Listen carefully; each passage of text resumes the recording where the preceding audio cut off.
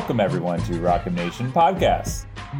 This is a brand new episode of Dive Cuts. We are here. We are going to break down the glory of the Mizzou basketball program and the reignition of the border war rivalry with Kansas. I am your host, Sam Snelling, and I'm going to bring along our good friend Matt Harris to discuss everything that happened. Matt, how are you? I shouldn't have watched the tape, man. Shouldn't have done it, but I did it. Should have just lived with ignorance and just looking at the statistical breakdown of this game rather than watching the live events that transpired a couple days ago. Did you watch it all? No, I was driving to Columbia to go watch the Norm Stewart Classic, which I thought was a great use of my Saturday. That's a fun event. I think they've got something nice going there. So yeah, I was driving between Effingham and St. Louis for most of that game, which I'm sure was safe. It was like big open spaces where if you need to pull off and probably like go yell, you can.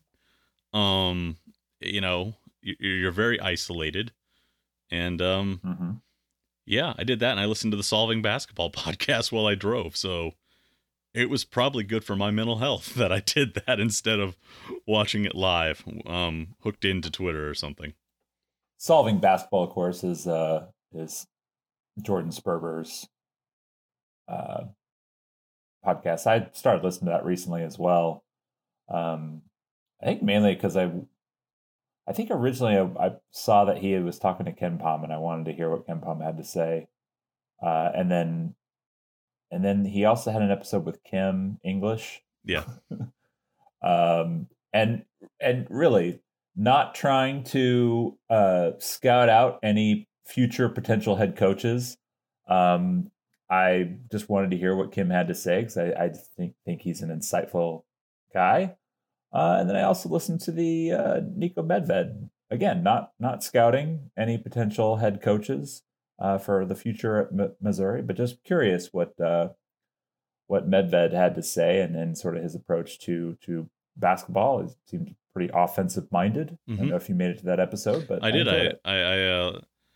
I liked Medved's episode because I think he did a really nice job talking about how he evolved as a coach schematically and sort of how he grew and how he sort of like took different pieces and tried to integrate them, and eventually he realized that he no longer ran the base offense he started with. He had kind of created something wholly new. So that was interesting just to hear him talk about like identifying the pieces he liked and talking about how he worked with his staff to integrate them into triggering actions. Like, it was just nice. If you're really, really wonky and you really care about that type of stuff, it's really, which I doubt if our listeners are tuning into us, who knows, maybe they're a glutton for that kind of content. But that's what was more interesting to me is I get a real Jones out of hearing coaches talk about their process and how they sort of identify and evaluate pieces and how they go to their staff and try and integrate some of those things into what they already do pretty well in their program. So that was interesting.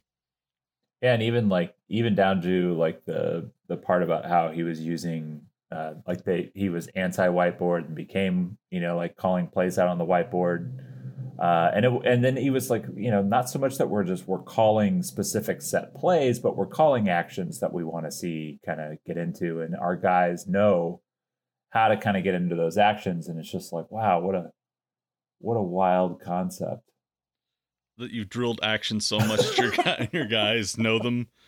And, I think he was, I also liked, and I promise we'll talk about Missouri basketball here, folks. I liked how he was kind of talking about how they weighed, like, what do they do in 5v0 and how they like want to teach guys to play out of stuff and timing. Like, there's a lot of really cool stuff. Like, if you just want to know how install works and how coaches go about doing that, it's a really, really interesting.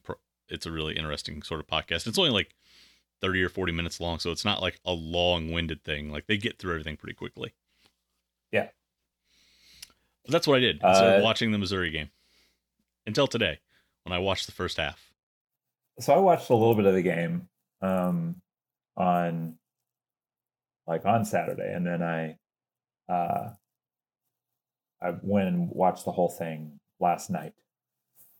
So I was like casually kind of paying attention for like the early going, went about what I thought, and then I caught a little bit of first part of the second half. Um,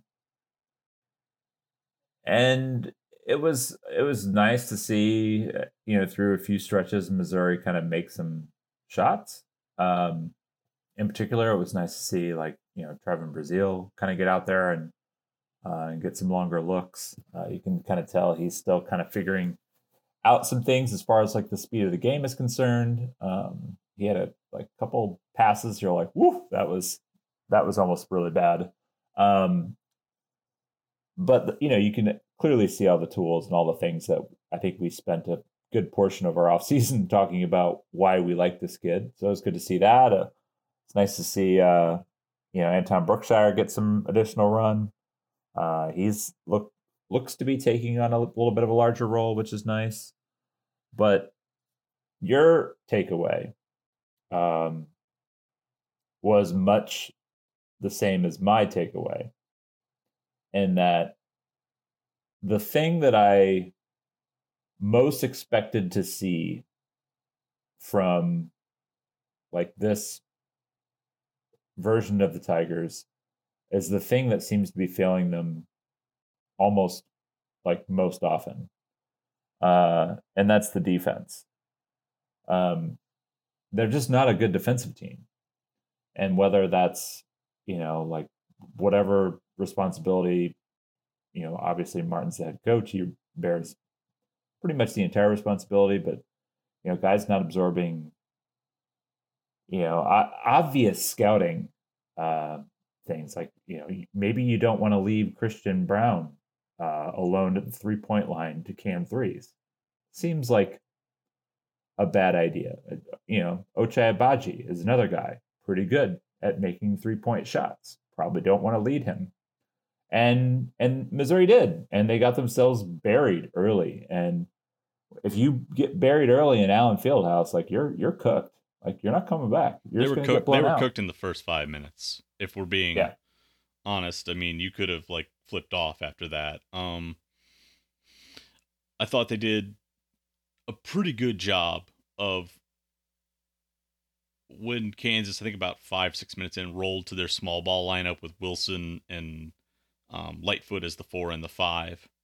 I think things got to where Missouri could kind of get a little bit of a foot in the game, a foothold, because they weren't having to worry so much about post-ups, because Mitch Lightfoot's kind of a guy who's going to, hunt for screen and roll action, so you don't really have to worry about, who's going to be, are you going to send nail help, you going to send wing help, where are you going to help off? You can kind of just switch it a little bit more, and you just have to, the problem is when you don't tag Mitch Lightfoot as a roller, that's a problem, but you're not having to play as many straight post-up possessions off of that, and you're not having to account for a lob threat to McCormick. So I think things got easier for them when they went to that 5-out sort of look for Kansas.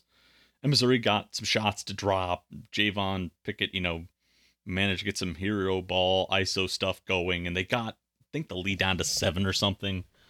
And it felt like it was 7 or 28-21. Yeah, they got it. Sort of felt like they had a little momentum at that point. Yeah, and it's about 8 minutes left in the first half or something, and then they sub in Jordan Wilmore. They have a turnover immediately, trying to throw a post entry to him. There's a run out. There's a layup. They come back. There's a missed runner or something. KU comes down. There's the phantom call, which showed up on Twitter, of Agbaji. So now it's I think 32-21 or something, or 30-21 at that point. Missouri comes back down. Wilmore gets tied up. You can already tell, coming to the front court, that the Zoe's just boiled over. Gets teed up. At that, even if they don't hit the tech free throws, at that point, it was over at that point. Kansas had kind of stretched it back to 11. KU gets a couple runouts, and now they're cooking again. It was just, it felt so tenuous there. And I think I was saying in our Slack channel, before we potted, literally before we started potting, it felt like that was a stretch where it was you just chuck the rotation at that point. You're I'm going to keep my small ballish guys out here. We're going to, if David McCormick's going to beat us on post-ups, that's fine. We'll trade 2 for 2s, but we're going to have enough athleticism to switch a little more to close down guys. But they didn't, and they went back to Jordan Wilmore, who's a guy after this game. I think Missouri's got a minus 26 net rating with him on the floor. It gives up 1.05 points per possession with him on the floor. Like, and I realize like every week we wind up sort of like ripping or bagging on Jordan, but like that's not the fault of him right there. Like, that's a situation where I think you've got to recognize, like, okay, we're going to get to the under rate here. Let's just see if we can stretch it a little bit here just to get our guys there. If we have to, we'll put Jordan in on a dead ball, get a minute out of it, a possession or two, and they'll come back. But we're not going to go 2 or 3 minutes with him on the floor, and that's what it wound up being. And Kansas stretched it back to 14, and then they put the finishing move on in the final 2 minutes when they went on like that 7-0 or something run to end the half. It was, and then he like elbows Lightfoot in the head. Yeah.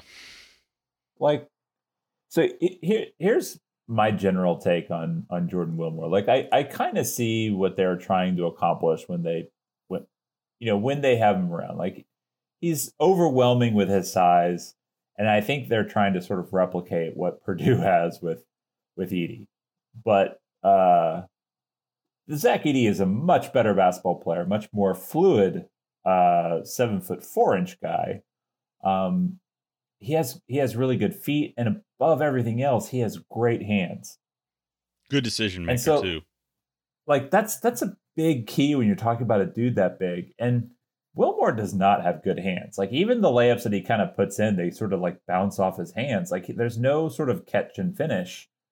And so you have this guy who is not good offensively. And look, if you want to say like it's a project, I get it. And you want to reward him with some minutes, I get it. That's fine. But not in that moment. Not in that moment. Right. And then like he continues to make these kind of like severe mental errors. Like, he tackled a guy at Liberty. Or was it Eastern Illinois? I can't remember. I think it was Liberty. Was it Liberty? Yeah. Like, he basically grabbed, I mean, dude, like you're 350 pounds. You could really hurt somebody. And he's just like wrapping guys up. And it's like, what are we doing? I don't understand.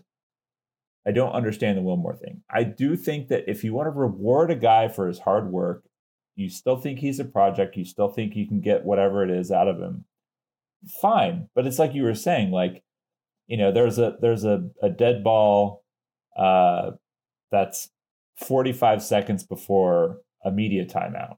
Okay, like, let's see if we can steal a few possessions and put him in the game. But they don't do that. They run him out there for extended periods, and it just, he's so easy to exploit defensively. Particularly for for teams that are smart, like Kansas. Kansas is a smart basketball team. They're well coached, well prepared, and the minute he gets on the floor, they're going to take advantage of all of his defensive weaknesses. They lift they lift McCormick to run basically a back screen action where he can then roll it. Like, they put the guy in space, they lift him off the baseline, and then it's just like, all right, we got 4 guards who can get to the rim now, and the rim protector's at the nail. Yeah, and by the time he recovers, like, the ball is already on the backboard. Yeah, like it's too late.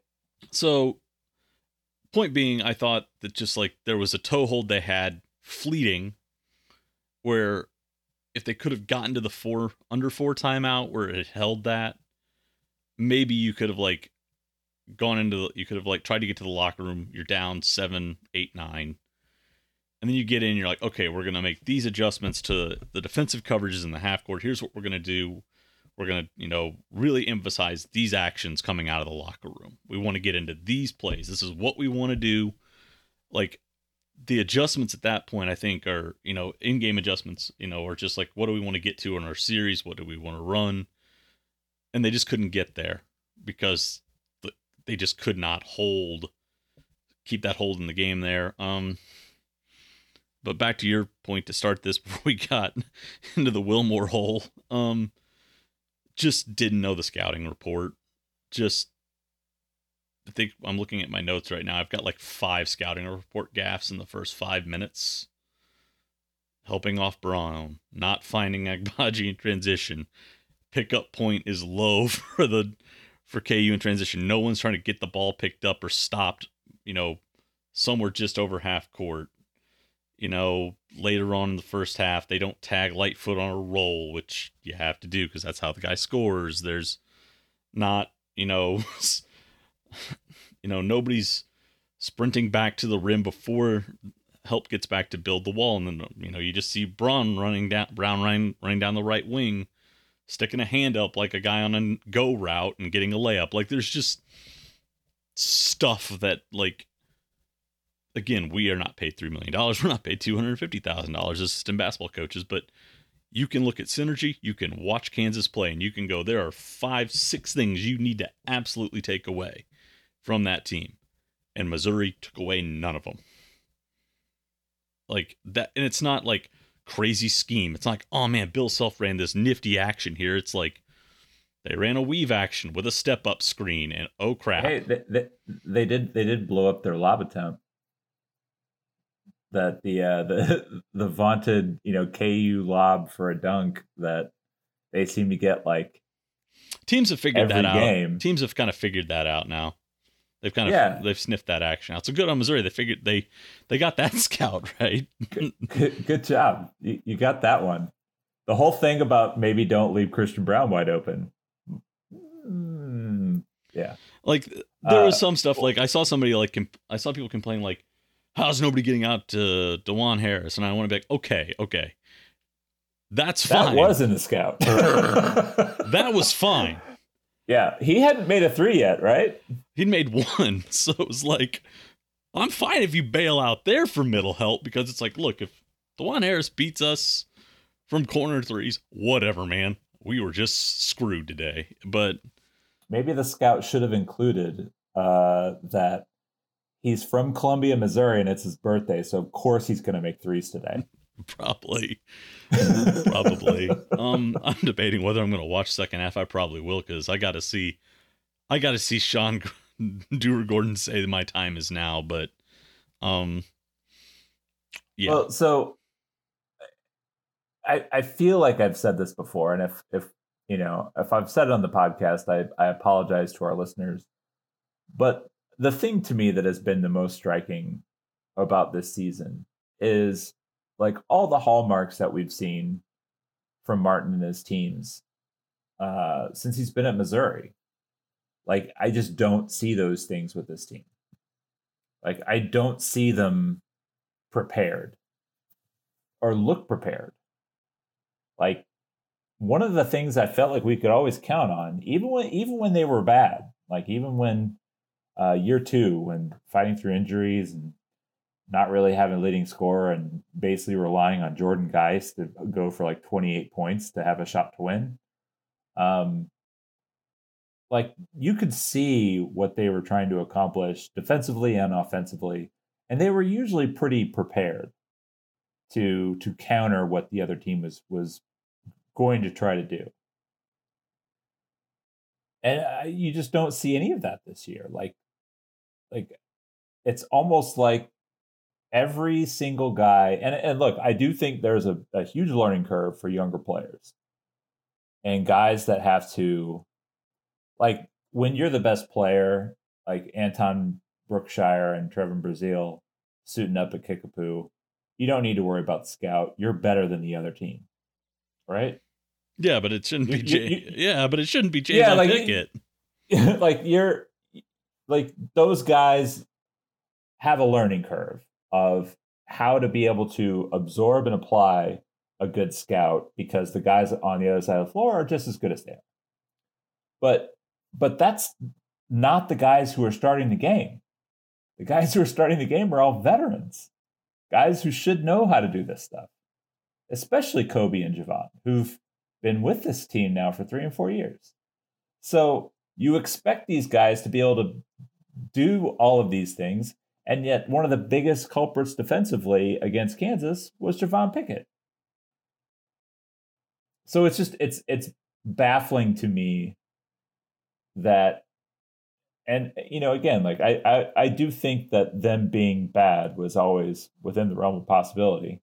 You just can't assemble the talent that they did and not at least think that that's a possibility. But I thought, based upon 4 years of evidence, that they would at least be okay. And they're just not. Yeah. And the thing about it is you make choices as you develop guys in your program. And like we mentioned it earlier, like there are things that are mistakes that like Javon Pickett and Kobe Brown would make that other guys who've been in this program and have since moved on had a shorter leash for and were sat, pulled, saw their minutes paired. And like that, those same things aren't happening here.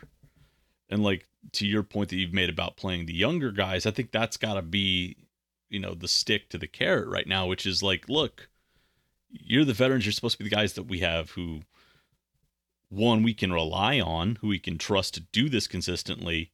And also we need you to model that for the guys so they can see what that looks like. But if you don't do it, then we'll give your minutes to the guys and we'll let them, young guys, and let them learn. And I'm at the point now where I'm just like,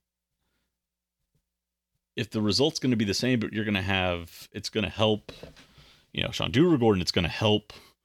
Yeah, Kate, it's going to help some of these young guys get calloused and get, you know, a sense of perspective on what they need to do and critical experience. Then I think you do that. And I think you need that for an accountability tool with your veterans at this point. Like, I think, you know, good on Javon for getting 13 points in the first half, even though the offense still looked like a meandering, aimless wreck at times. Like, good, you filled up the scoring column, but some mistakes gave up 9 or 10 at the other end. Like, it's inconsequential at that point. Like, if like Sean Dewar-Gordon, you and I have watched some mistakes he's made defensively and been like, oh boy, but like, it's not an issue of like scout or thing. It's just like experience. He needs to go through that and make those mistakes and play through them a little bit.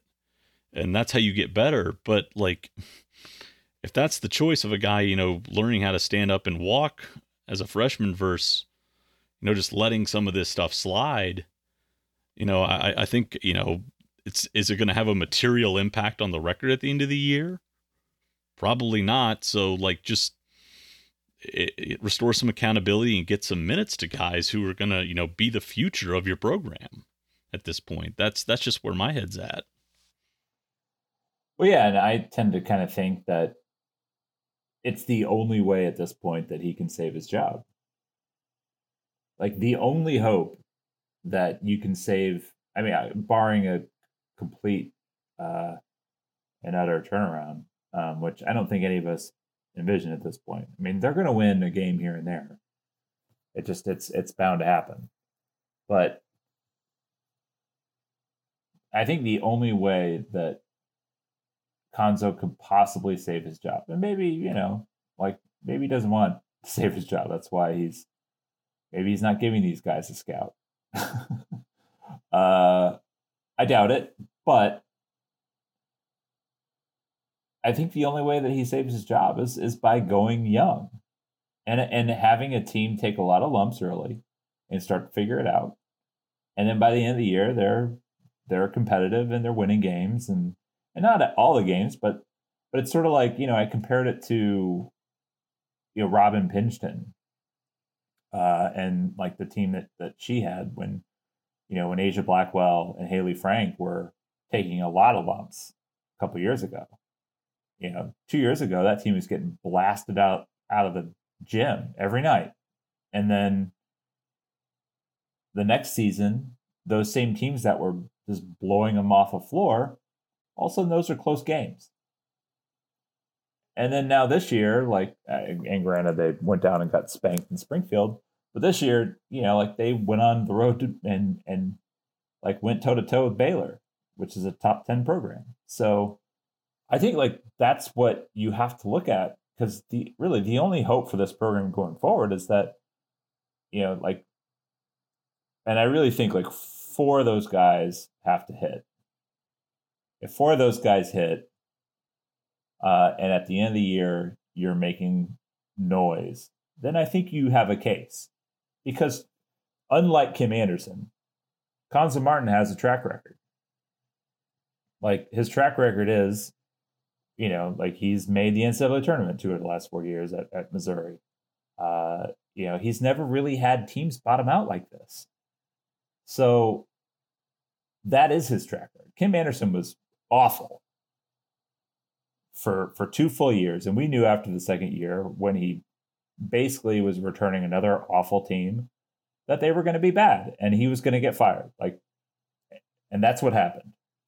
But that's not this situation. And so that's why I think there is still a way for him to save his job, but he has to go in on youth. And if Anton Brookshire and Trevor Brazile and Sean Dewar-Gordon, those three, and then Kaida and and Will Caleb, one of those two guys also can help out.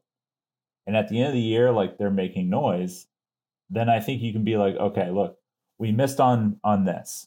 Like we've got to reset our roster a little bit, but here's our foundation. We've got Aiden Shaw coming in next year. We've got, Christian Jones, another kid we believe in. We're going to go into the portal. We're going to get, these guys to kind of get this back to where,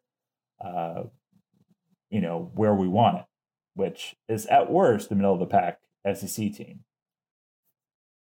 Because they're a long way from that right now. Right. And to your point about the youth, I think I looked at it when I cut the numbers up yesterday and during lunch today. And like I watched the game partially to overlay it, and there's the context of these numbers looked good against KU's, sort of reserve small ball unit. So that matters. But, the lineups where you were seeing a lot of Brookshire and Davis paired together, where you were seeing Brazile on the floor with Kobe, like where you were really giving, 2 or 3 freshmen some run against, for certain stretches, there was about 13 minutes where that all kind of tallied up to. The scoring margin was 0. Like, again, context, they were seeing some bench units from KU, but the freshmen, didn't fall apart, when they were, asked to kind of come in and go toe-to-toe with a bench unit that would probably be a top 25 team. So, like, I think you see pockets of it. Like, you see Trevon Brazile, knock down some jumpers. You see him last game with the athleticism as a lob threat, Sean Dewar-Gordon came in because Sean's time was then, said Sean Dewar-Gordon. But the kid just wanted to go make plays. I think Brookshire is starting to get a real sense of pace and how to play at this level and not just feel overwhelmed.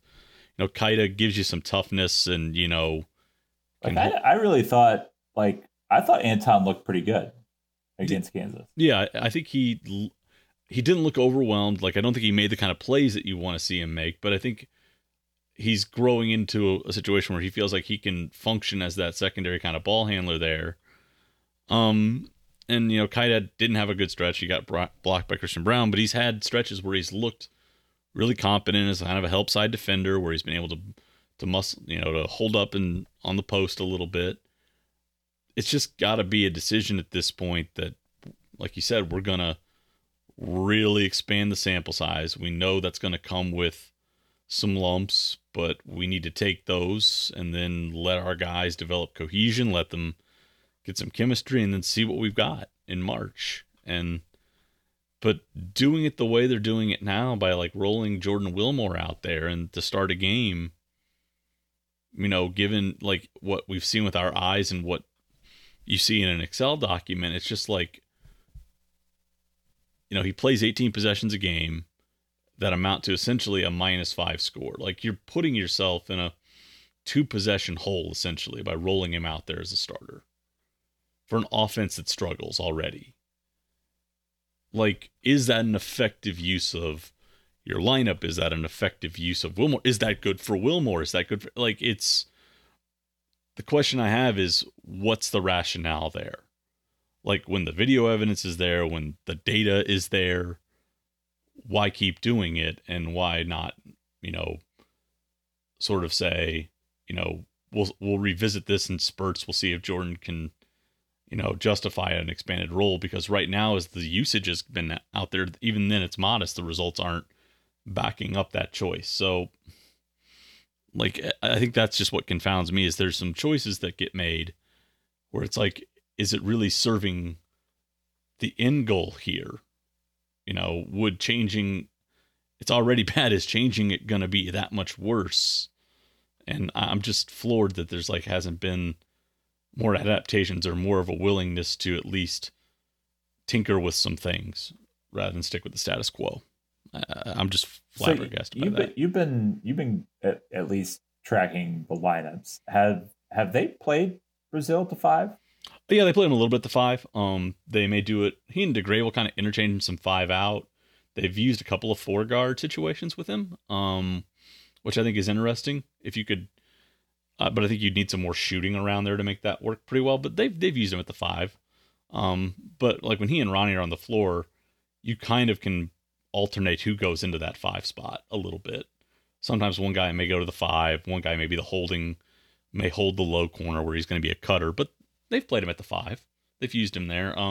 They've used him at the 4 with Wilmore. He's moved around there. The only place he hasn't played is the 3, but he's played the 5. Yeah, I just think as he was coming in, that was one of the things that I thought would really kind of benefit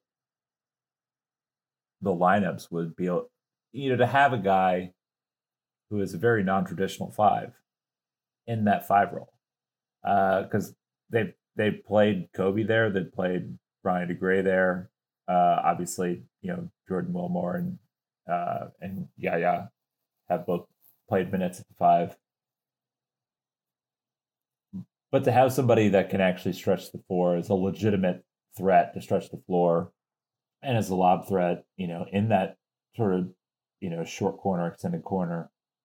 To me, that's how you get to 5 out. That's how you play effective 5 out basketball. Is you have somebody at the 5 who is a threat to score, who's going to pull the opposing big guy away from the basket.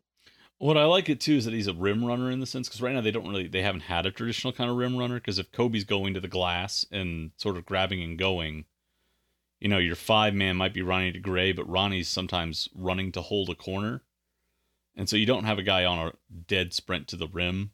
Whereas I think with Brazil, you could do that a little bit more.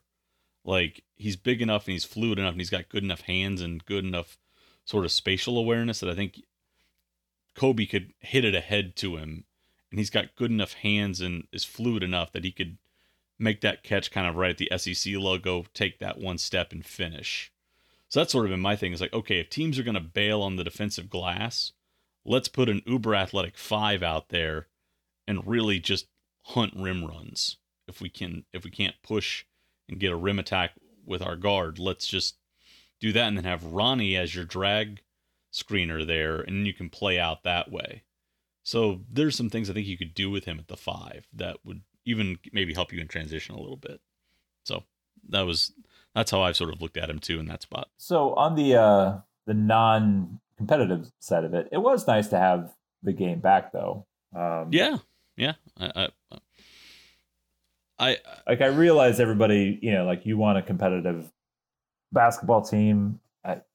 You, Matt, and I also would like a competitive basketball team.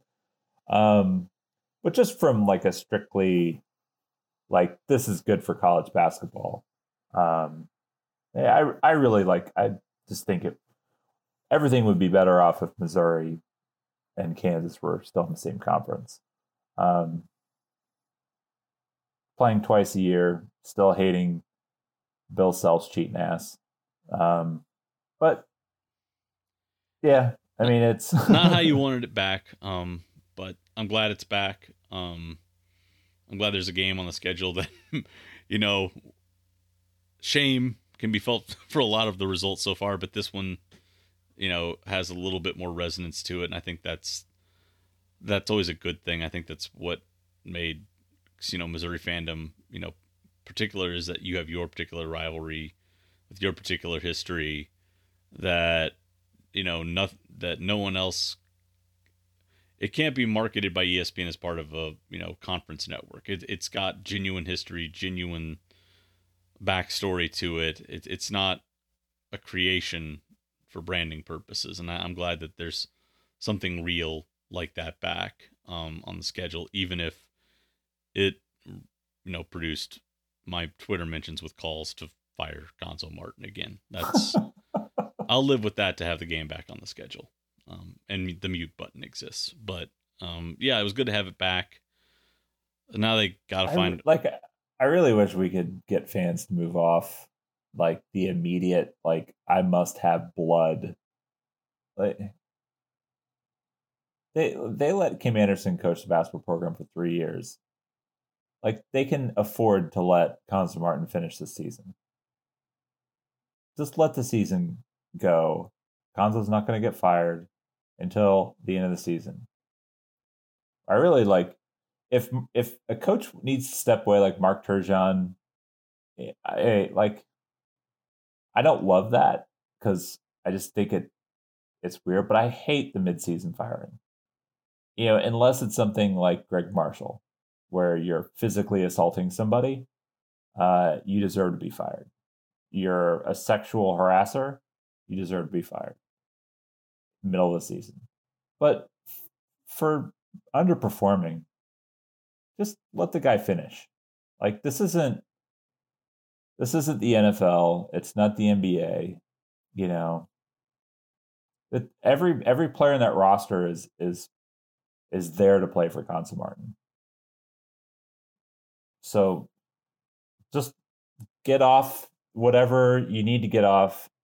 Like go punch a wall if you feel like it's necessary. Don't punch a wall because you might break your hand, and that's bad. But Gonzo Martin should not be fired mid-season. I don't care how bad this goes. He should be allowed to finish the season. Like they made the NCAA tournament last year. Let him finish the season. Yeah, it's just I don't entertain it because there's just no rationale where it works. And if they go that route, whatever. Interim coach Marco Harris. Like, is that better? Look, what are we talking about? Chris Hollander, Cornell Mann. The guys who helped Gonzo Martin assemble this roster, who have struggled to land high-level recruits, I don't think are the guys that you like just for your thirst for blood. And that's what it amounts to. There's some commenter on Rock'em Nation. Like all it is going to make like the irrational people happy. I don't think we should ever help you. It's never reach that point. It's also not going to help you practically in a coaching search at this point. It doesn't. Like anything that you need to do in a coaching search, you can do right now with Gonzo Martin under contract. Like Miami didn't even fire their coach, and they hired another coach, like Cristobal. Yeah, although I would not encourage that. That's dubiously, that's ethically dubious. I wouldn't do that, but no. But I'm just saying, like it is possible to do all the things that you want to do, to reach out, to make contact with agents. This stuff already happens.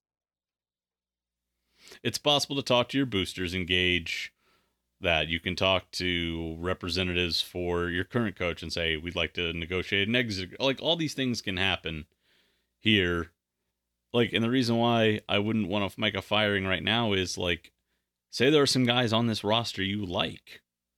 Maybe you want them to get a little momentum. Maybe you want them to feel like, okay, I've had a semi-positive experience here. I like, being at this institution. I've had a good season. I think I can be a part of whatever comes next here. Like essentially punting on the season in January doesn't resolve anything at this point. Like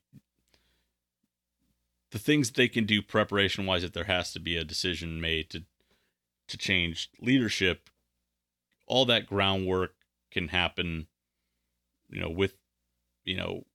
with the current staff in place. It's just, I think the biggest thing, we've talked about what you do moving forward is I think you have to,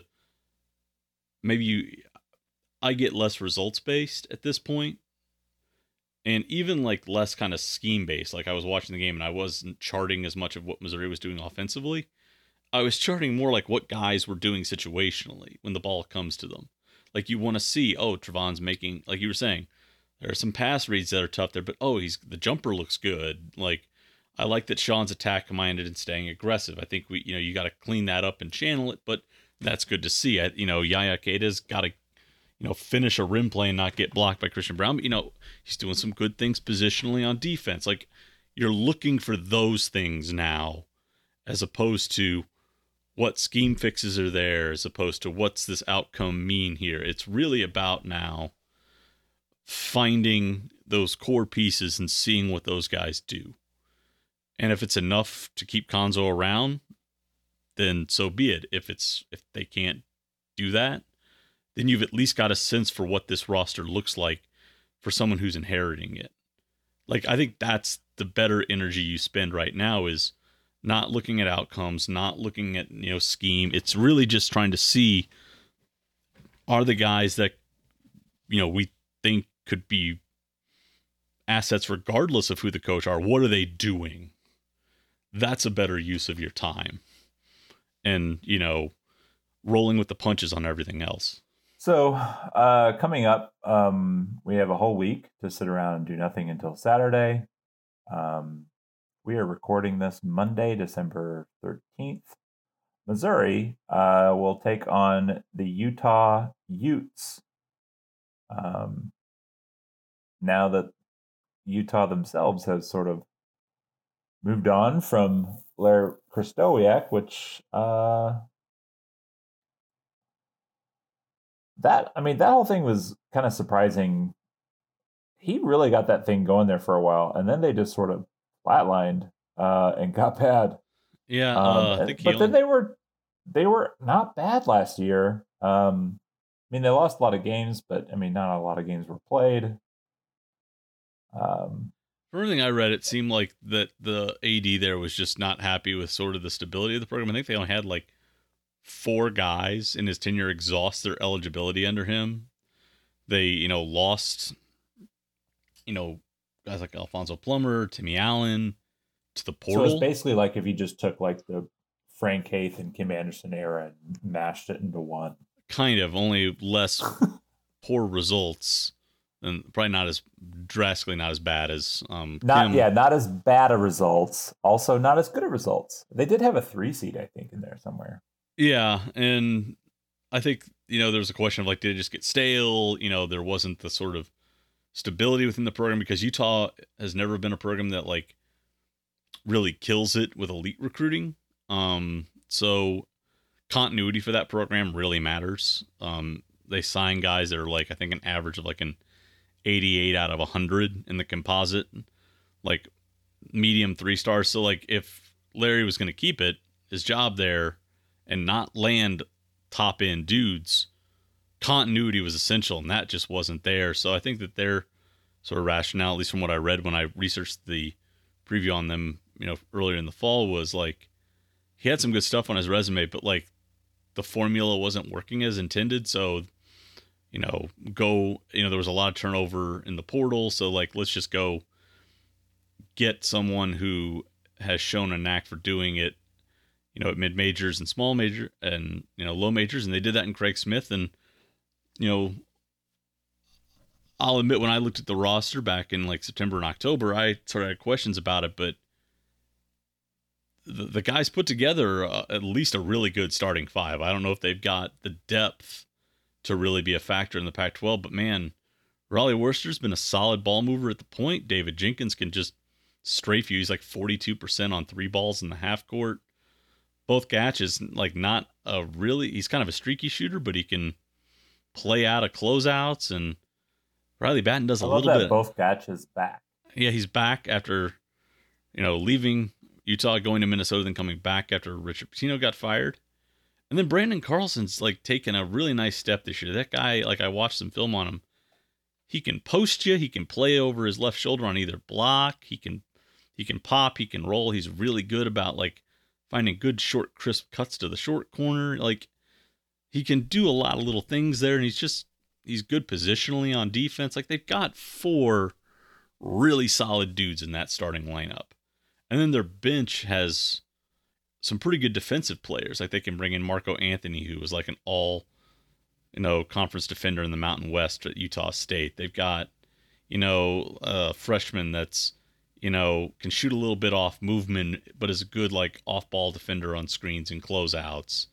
They've got a post guy who only gets 3 or 4 touches, but man, he maxes them out and he can, rim protect. Like Craig Smith did what kind of I think people were hoping Gonzo Martin would do, and that's find pieces that fit what he wanted to do. And the 2 guys who stuck around have been really, really good starters for him. So it's a good basketball team. They've moved up, I think 10 or 12 places in KenPom since the year started, and Missouri has fallen 60. So that, if you were to gauge where both programs are after kind of starting in similar places roster-wise, Utah's doing pretty well. It's going to be a good basketball team, or a solid team coming in here. Yeah, I would say solid.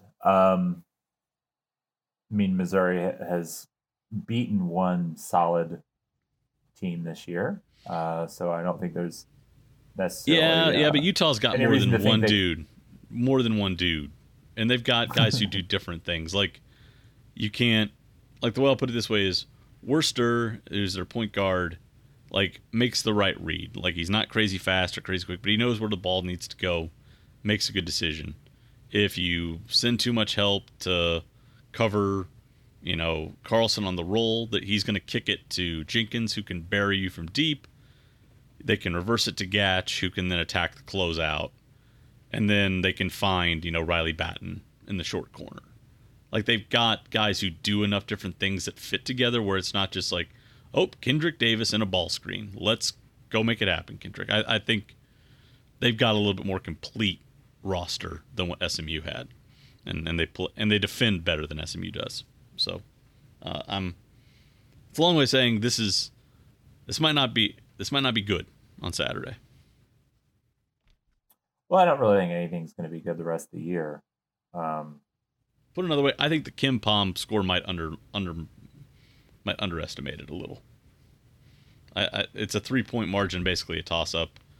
Having watched Utah a little bit, having watched Missouri, and having looked at like the statistical profiles for both teams, I feel like maybe Utah might be a little bit heavier favorite than what the metrics kind of tell us, but we'll see. Yeah, Missouri's offense has fallen to 99.5 adjusted efficiency. 204, which, Matt, going back, it looks like Missouri has never had an adjusted efficiency under 100. Even when they were 230th in Kim Anderson's last year, they were still 101.5. Yeah.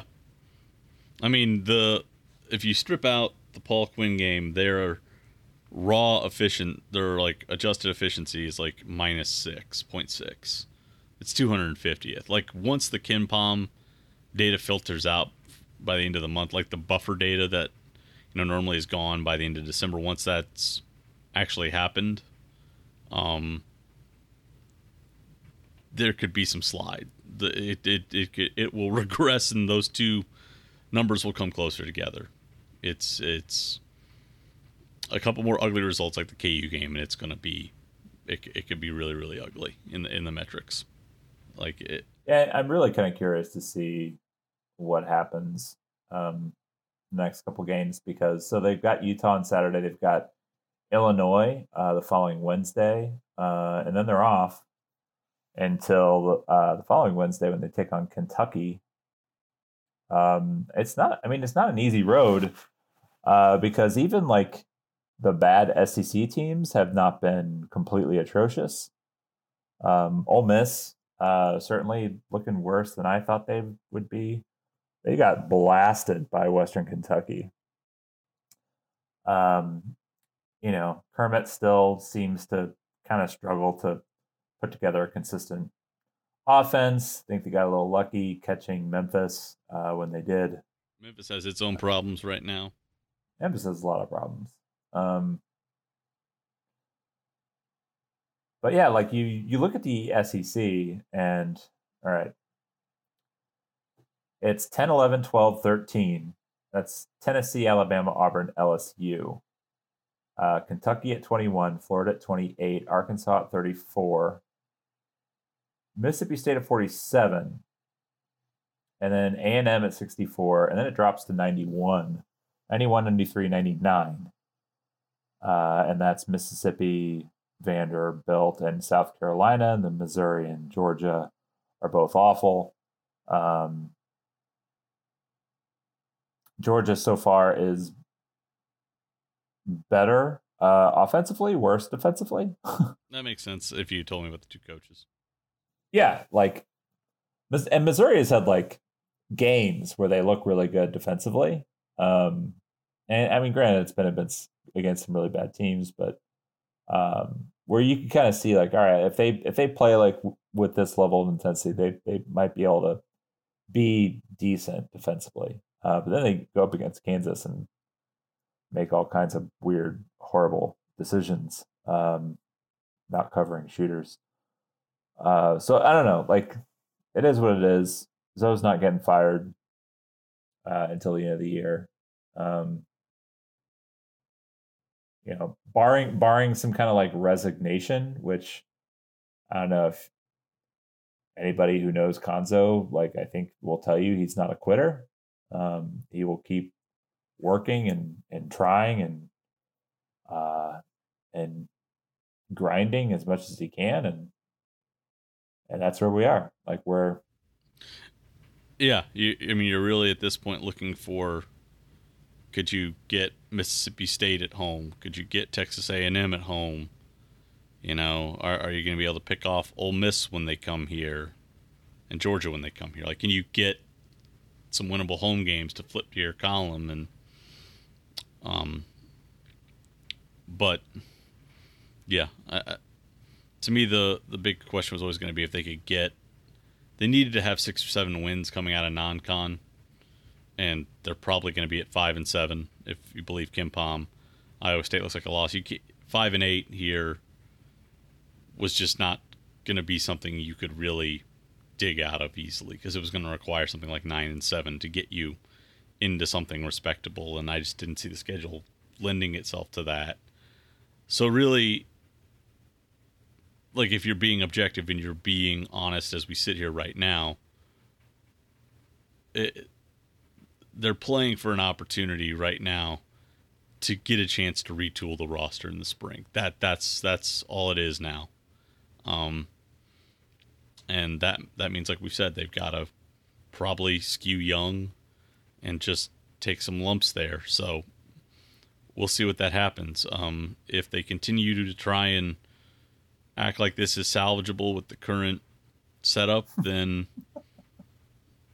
I just don't know.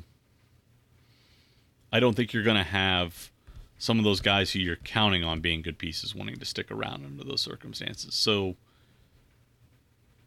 that's like, because imagine if you're a freshman who can't get floor time with this team.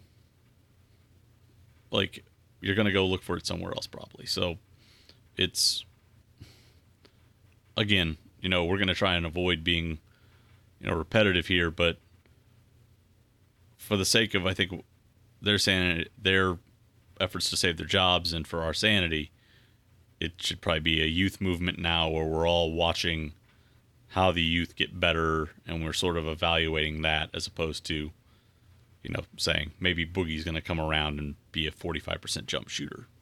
Like, I think that's out the window now. At 10 or 11 games, you kind of are what you are. People are going to talk about what can they do schematically. Like, Sam, you've coached.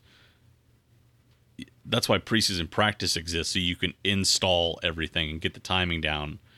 Like, what could they do mid-season to overhaul the scheme? Probably not very much, and have it look good or have it be effective. They could. I was joking, saying that I would just run Anton off of a ball screen, like 20 possessions a half, and just see what happens. Like, realistically, I think this was after the Liberty game, when what did they score in the first half? 14.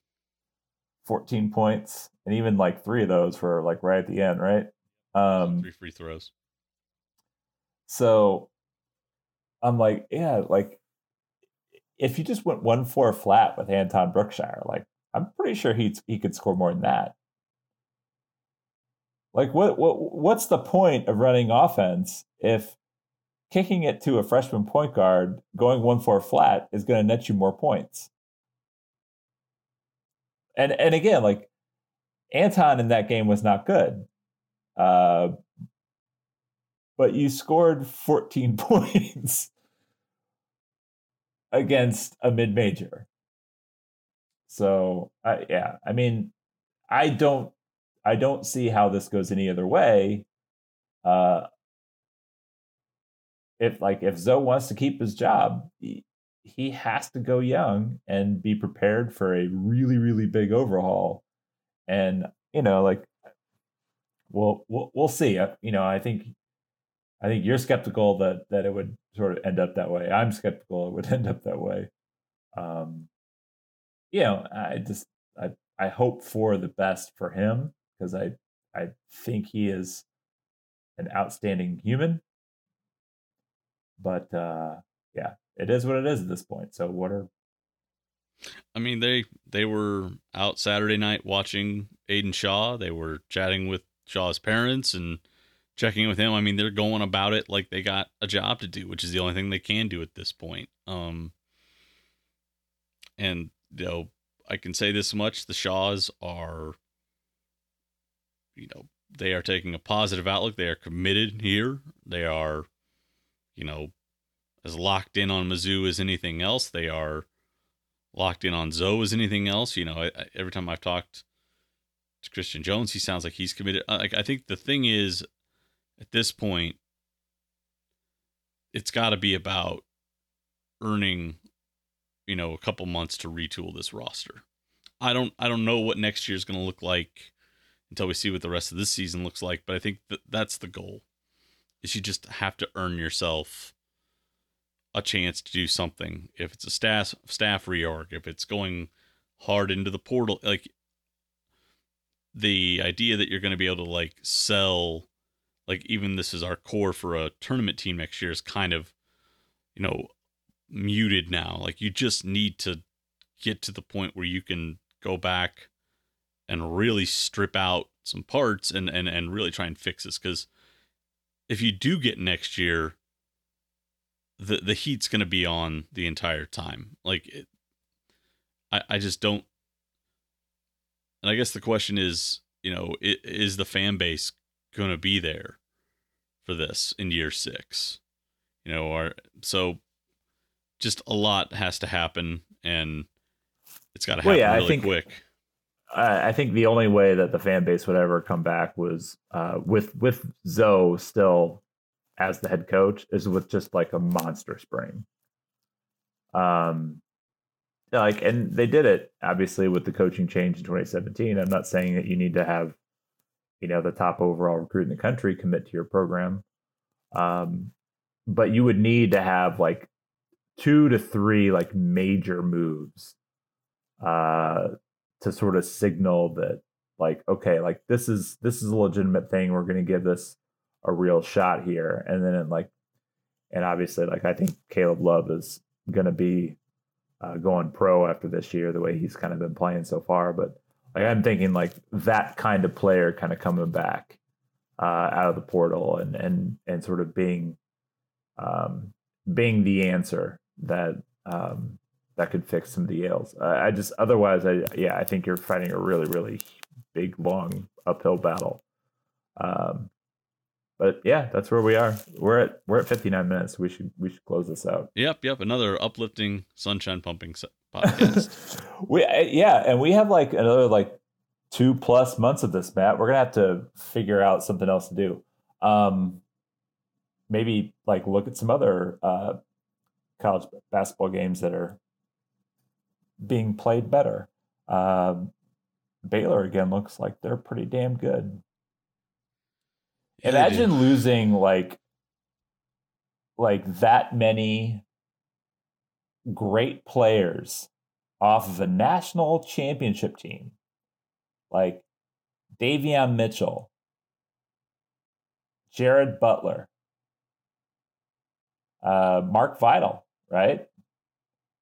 and coming back and like your adjusted efficiency is almost better. Like you're a better offensive team. No, not quite better offensive, but you're a better defensive team. And you're number one in adjusted efficiency. You're Baylor Bears, man. I remember at one point a lot of people thought Scott Drew couldn't coach. I think Scott, I just like seeing what he did there, where he basically, like over 3 or 4 cycles, just punted like on taking big name guys and went in and got developmental dudes. Like for a while, they were like taking guys that were like rated on par with like Anton Brookshire. Like they were building around guys and building culture. And then they, got, Davion Mitchell as a transfer. I think they added another transfer. I can't remember who else. It wasn't Mark Vital. Yeah, but Jared Butler was a guy. They got a little lucky with him because I believe he had an issue getting cleared medically at Alabama. Yeah. And then, and so he went in, like, I don't know if it's like a transfer portal, since I don't think he was technically on the roster or anything like that. But he ended up going to Baylor, where Baylor's kind of like Kansas. If you're a good player, they'll clear you. I mean, I think that's what, like, Isaiah Austin couldn't play in the NBA. We got cleared at Baylor. So yeah, I think there's definitely some more flexible rules as far as getting guys, onto the roster and eligible and all that kind of stuff. But no, I agree with you that he pivoted from the sort of approach of landing high level guys and landing guys who are a little further down and guys that sort of fit what they're trying to do. And in turn, like the program went from like really pretty good. I mean, they were never bad, to like the last like 3 years just being elite. Yeah. Yep. So pivots can happen. You can do it. We'll see if there's any kind of pivot that can happen here. Oh, good segue. So we'll be back next week after Utah and talk Illinois, and all that. We're getting closer to Christmas. I hope everybody is got their shopping done, all prepared for the holidays. And you know what? If you have something to do on Saturday, the game will be played like in the middle of the afternoon. I believe it's a 3:30 tip. If you have something to do, just go do it. If the weather's nice and you want to, clean up the yard a little bit, just go do that. You don't have to watch Missouri play basketball. You can look at the score after the game is over, know the result, and then decide if you want to go back and watch the game. Whereas Matt will watch it twice for you. Are you gonna, like, you watch Kansas now like half? Are you gonna go watch it twice? The second half, actually, I will say it is sort of interesting. I do like watching Shonda Gordon play because he has just like sort of a natural athleticism. He actually looks like I'll probably only watch this once. I'll probably only watch it once. Well, I was gonna say like Shonda Gordon has almost like a young Jordan like quality to the way he plays and moves and all that kind of stuff. It's interesting. Like you go back and sort of watch how Jordan moved. And clearly, like Michael Jordan was a much better basketball player. I'm strictly talking about how he moves on the floor. But you watch him, and it's like